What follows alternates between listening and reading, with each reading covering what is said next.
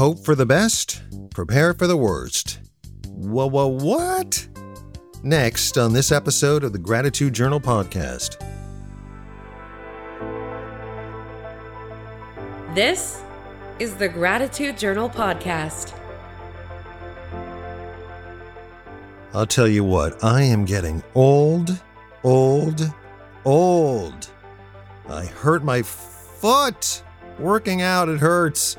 I don't want to have an x-ray. I hope it's not broken. It's driving me nuts. I don't like pain. I'm old. It's old Matthew here. Welcome back to another episode of the Gratitude Journal podcast. I'm grateful that I'm able to work out. Don't get me wrong. But I did something. I tweaked something. I was doing these jumping exercises. I kind of moved in a certain direction, and all of a sudden, what? And I didn't really notice that I did anything at first, but yesterday's workout was kind of shortened because I was in pain, and every other minute I was going, one of those things. So hopefully I want to chalk it up to arthritis, but I have a sneaking suspicion that it's not really anything to do with arthritis. So send positive karma, okay? I have to apologize for not uploading a new episode last week. It was a very busy, filled week, including a trip back to my parents' hometown of Thomas, West Virginia, for a memorial service for my cousin Champ, who I have referenced in an earlier podcast and who I am in the process of working on a small documentary about. And one of the reasons for going back, in addition to the memorial service, which was a very hastily organized service, but a necessary one in lieu of everything going on with COVID, one of our reasons for going back was for me to do some filming, to shoot some B-roll, and that kind of thing. And I realize in trying to make this transition into offering more video content, both for my little enterprise and both for the world around me, is that, when you, regardless of age, regardless of how many tendons you tweak or ligaments you rip and how often you're not able to work out, as we age, we still really need to learn new things. And I've been trying to do this on a fairly regular basis.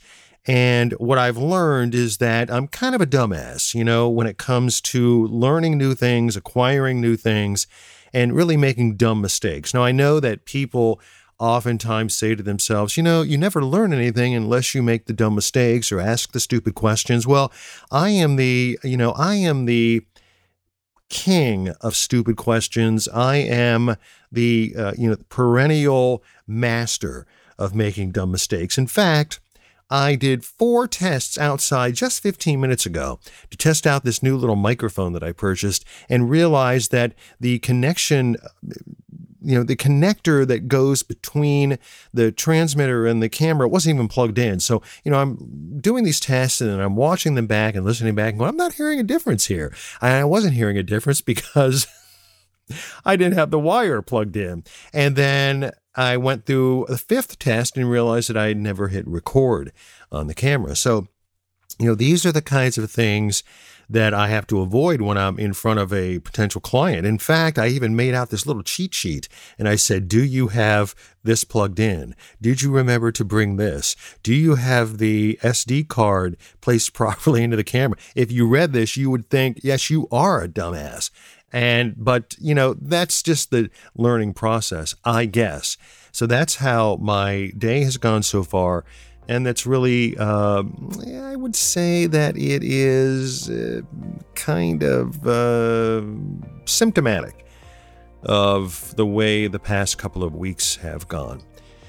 But I'm here and you are here and here is now, and we can't escape that. We can't escape that reality as much as we'd like to. And boy, oh boy, do I make my valiant attempts to escape that reality.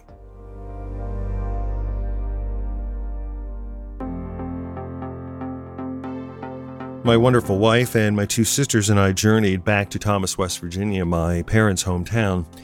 And it is a hometown that under normal circumstances would be a shell of its former self. But because of the tourism trade, this little town of, I don't know, less than 1,000 people, this little town has blossomed into a tourist superstar. And it is because of the skiing industry. It's because of the outdoorsy industry. It's because of, I guess, wealthy folks from the D.C. area who like to journey over to Western Maryland and certainly West Virginia for their playtime activities. And so Thomas has blossomed into this place where you can find a great cup of coffee. You can find a great latte. You can visit an art gallery. You can shop all kinds of antique stores. You can find a microbrewery. In fact, you can find several of them. And you can also find performance spaces. So these things that probably would otherwise emerge into vacant buildings, and having folks like my parents, lament, everything that has been lost of the hometown that they grew up in, this vibrant little town, now is it's a 2.0. It's Thomas, West Virginia 2.0. And, this is a great thing. This is a good thing.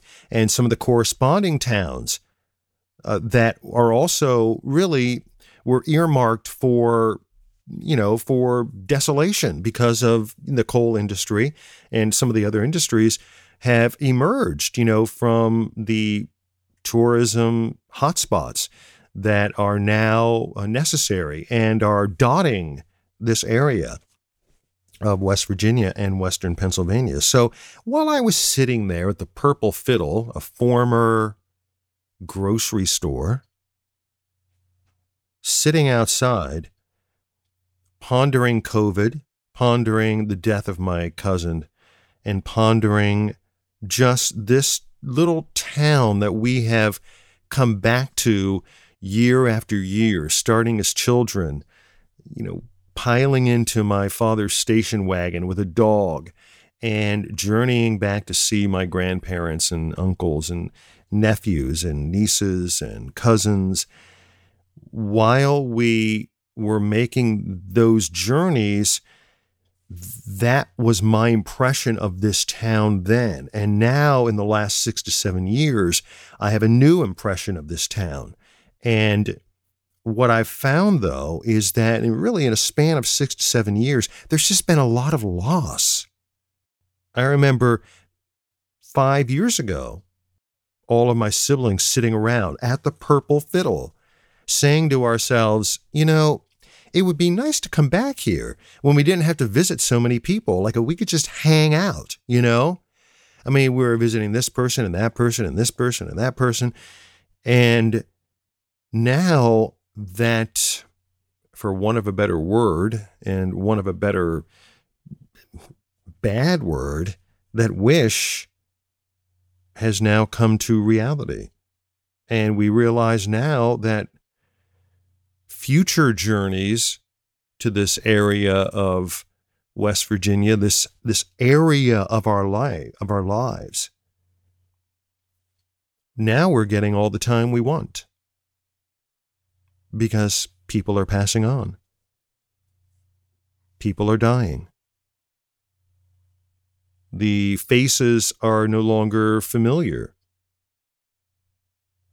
And this is sad. And this gave me pause while I was sitting there with my mask on, trying to social distance, trying to enjoy what is normally a wonderful annual, sometimes semi-annual journey, and realizing that nothing about this trip seems real. Nothing about this trip mirrors all these other trips, not just because of the virus, but because of the loss and how much change has occurred.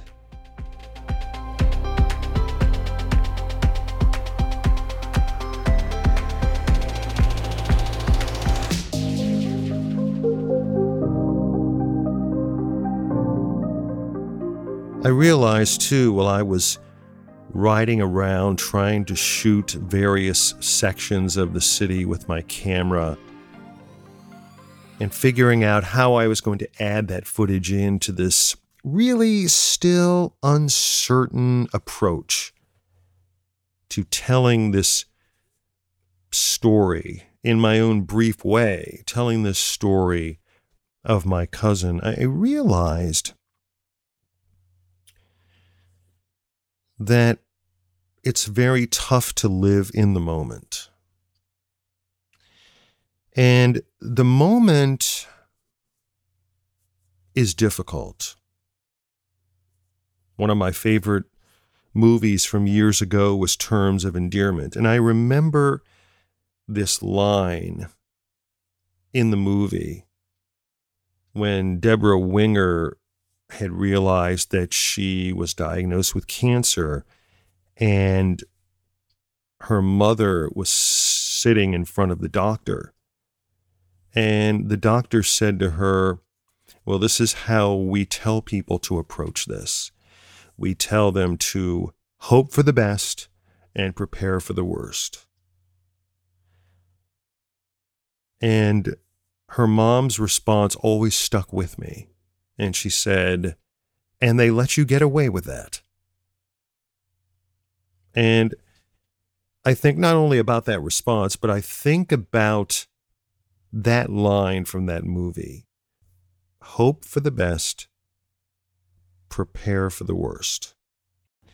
And I wonder, as a motto to live by, if that is really living in the moment. Because really, we're taught in living in the moment to enjoy or appreciate or allow the moment to just be as it is. So while I was sitting there at the Purple Fiddle, surrounded by these luxurious mountains, sitting in front of this delicious Märzen that was made in the state of West Virginia, and it was delicious, although expensive, it was delicious. And normally I would inhale and exhale a sigh of relief that all seemed right with the world. I was in my parents' hometown enjoying this moment, but I couldn't. Or was I not allowing myself to enjoy this moment? I was worried that people I didn't know were sitting next to me. Were they sitting far enough away? Could I enjoy this Märzen while having to intermittently take my mask and lift it upwards so that I could take a drink of this delicious Märzen and then put the mask back? How enjoyable was that going to be? Was I going to find the right footage that I wanted? Since I didn't take my own vehicle, was I going to have access to my sisters enough to satisfy that need? What would the memorial service be like? How would I react? What was Father Grossi's message going to be? Were we going to go to the cemetery? Was there going to be a service at the gravesite? Would we get up in the morning early to leave, or would we hang out a bit? My mind was racing. I was thinking of the future, and I was thinking of the past, and nothing about the present moment was sinking in because I wasn't allowing it to sink in. And this is the problem with meditation and Zazen. I don't want to say the problem. This is the challenge. This is the reality of it, is being present in the moment, because we spend so much of our lives not being in the moment. We are hoping for the best, and we're preparing for the worst. We're looking back on our life and hopefully not being people that exhibit regret. And we are trying to prepare ourselves for what eventually will come down the pike. And it's like we are living everything but the moment we should be living in. It's funny, my friend Tim posts these pictures some days where he's out and about in the middle of his day going for what looks like a very enjoyable walk in the park. And in the middle of my day, I'm bouncing between computer screens. I'm jostling projects. I'm editing audiobooks. I'm waiting for some orders to come in that I can voice in a time frame that will be appealing to clients. I'm watching a training video on another screen. I'm preparing for a 4:00 Zoom conference. And here's Tim traipsing along the Erie towpath, snapping photos on a Wednesday on a deliciously beautiful day here in Northeast Ohio. And I'm jealous. And yet I think, well, who's living more in the moment, him or me? And is there a way for me to find satisfaction in the moment that I'm experiencing because he found satisfaction in the moment he was experiencing?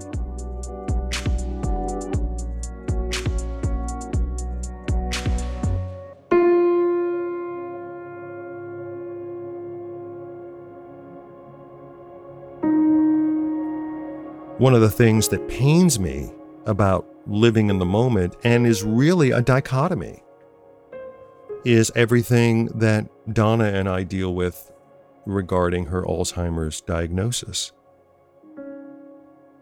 Because as I've shared before, and as I've shared with her before, what I talk about in any one time period during the day, the chances are strong that it may not be recalled later in the day. This is not something that happened in the past.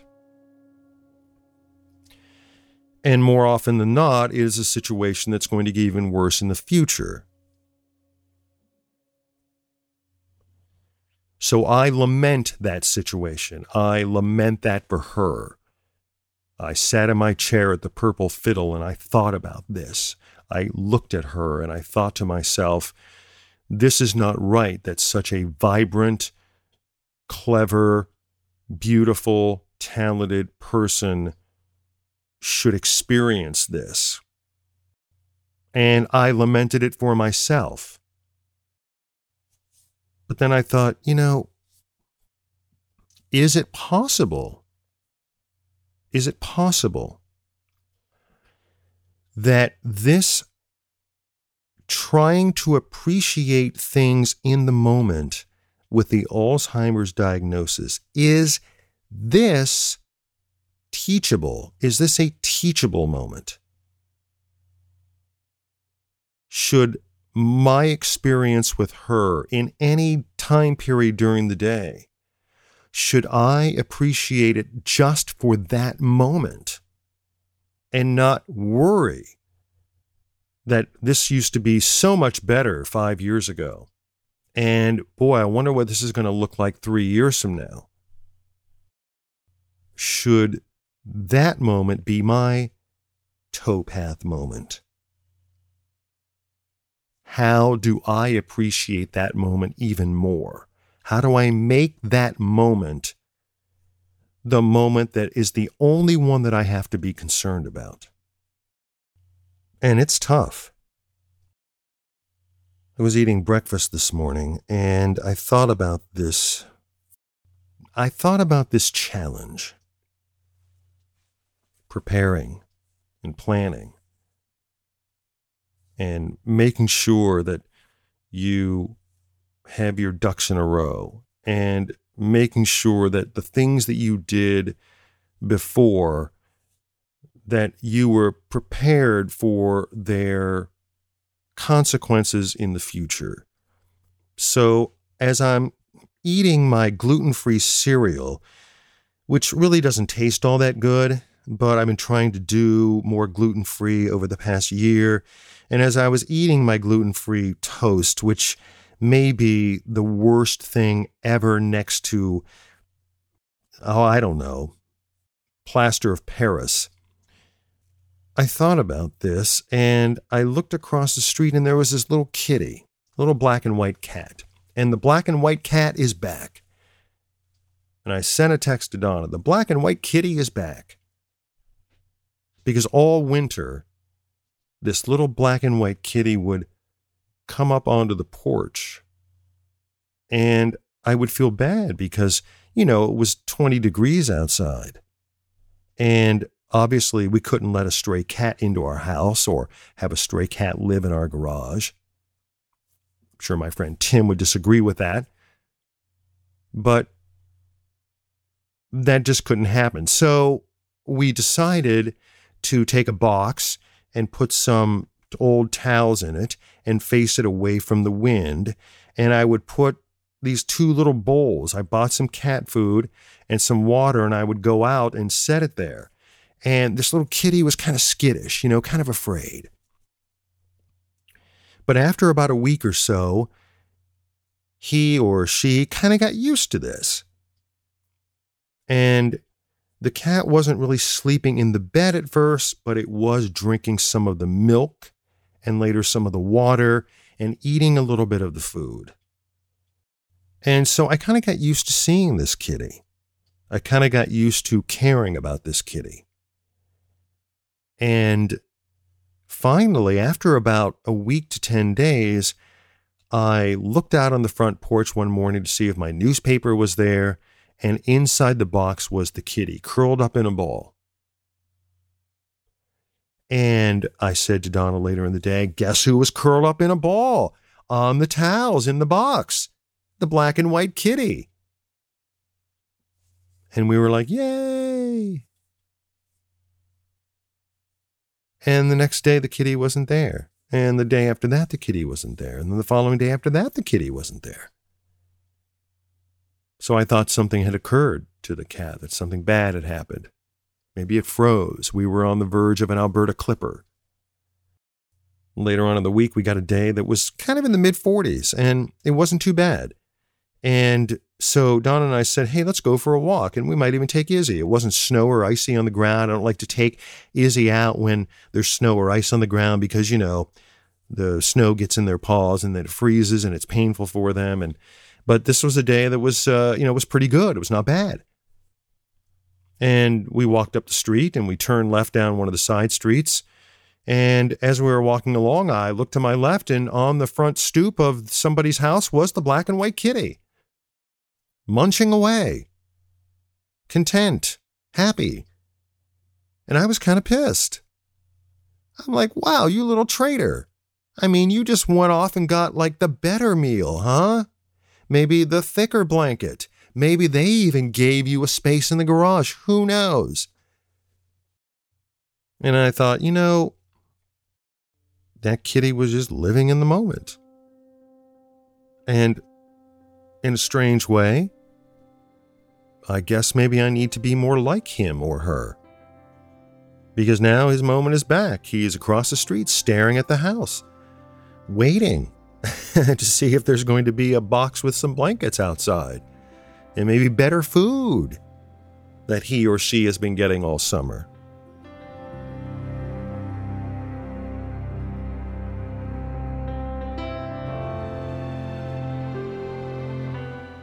So the challenge goes on. It's something that I've addressed in other podcasts about trying to find the gratitude in the moment, away from the memories and away from what's down the road. And I have to say that I haven't really encountered anything as difficult as that. But I have a sneaking suspicion that that's where the magic is. In that crevice right there. That's the sweet spot. That's the wheelhouse. That's where I feel I need to be. And that's where I feel we need to be. Because the past can be painful and there's no guarantee of the future. And so that day during the weekend before our trip to West Virginia, when Donna and I were just running errands, and for whatever reason, we were both in great moods, and I just felt funny that day. And even though I think that she's been more depressed than normal, she was in a particularly great mood, and we were just having a great day in the moment. I thought about that day too at the Purple Fiddle, and I realized that my inclination to believe that spending as much time in the moment as possible felt like the right call. And that's where I think the gratitude exists. I mentioned before that I have been involved with another podcast. I am not the host of this podcast, and it is specifically designed for people in recovery. Now, that can be alcohol or drug abuse, that can be sexual abuse recovery, that can be depression. It can be recovery of a lot of different levels. And my friend Mark Lee Shannon hosts this podcast, and we have a couple of episodes that are up, and I'm in charge of kind of producing this podcast and helping to put it together. But Mark is really the host. And the stories of the people who are going through recovery is not only just a learning experience and not only just inspirational, but it is a teaching moment, I think, about the moment, because people in recovery, as I'm discovering, try to find the purpose in every moment right now and to make every moment count. Because to do anything else but that would be counterproductive. And it's a podcast that I think you might enjoy. You can find it at the website rockandrecovery.com. And right there under resources is a link to the podcast. And of course, you can find Recovery Talks, the podcast, on all of the same platforms that you can find this particular podcast. So thanks for downloading and listening to another episode. Again, I apologize for being out last week, and it was one of those weeks that just seemed at every turn that something in the moment sort of got in the way of my plan. And as you know, these things happen. But until then, I wish you all the safety in the world as we continue to surge forward into a COVID-19 affected lifestyle until we get something that will make us all feel a little better. I wish you well, and I wish you safety. And until then, thank you for tuning in and listening to another episode of the Gratitude Journal podcast.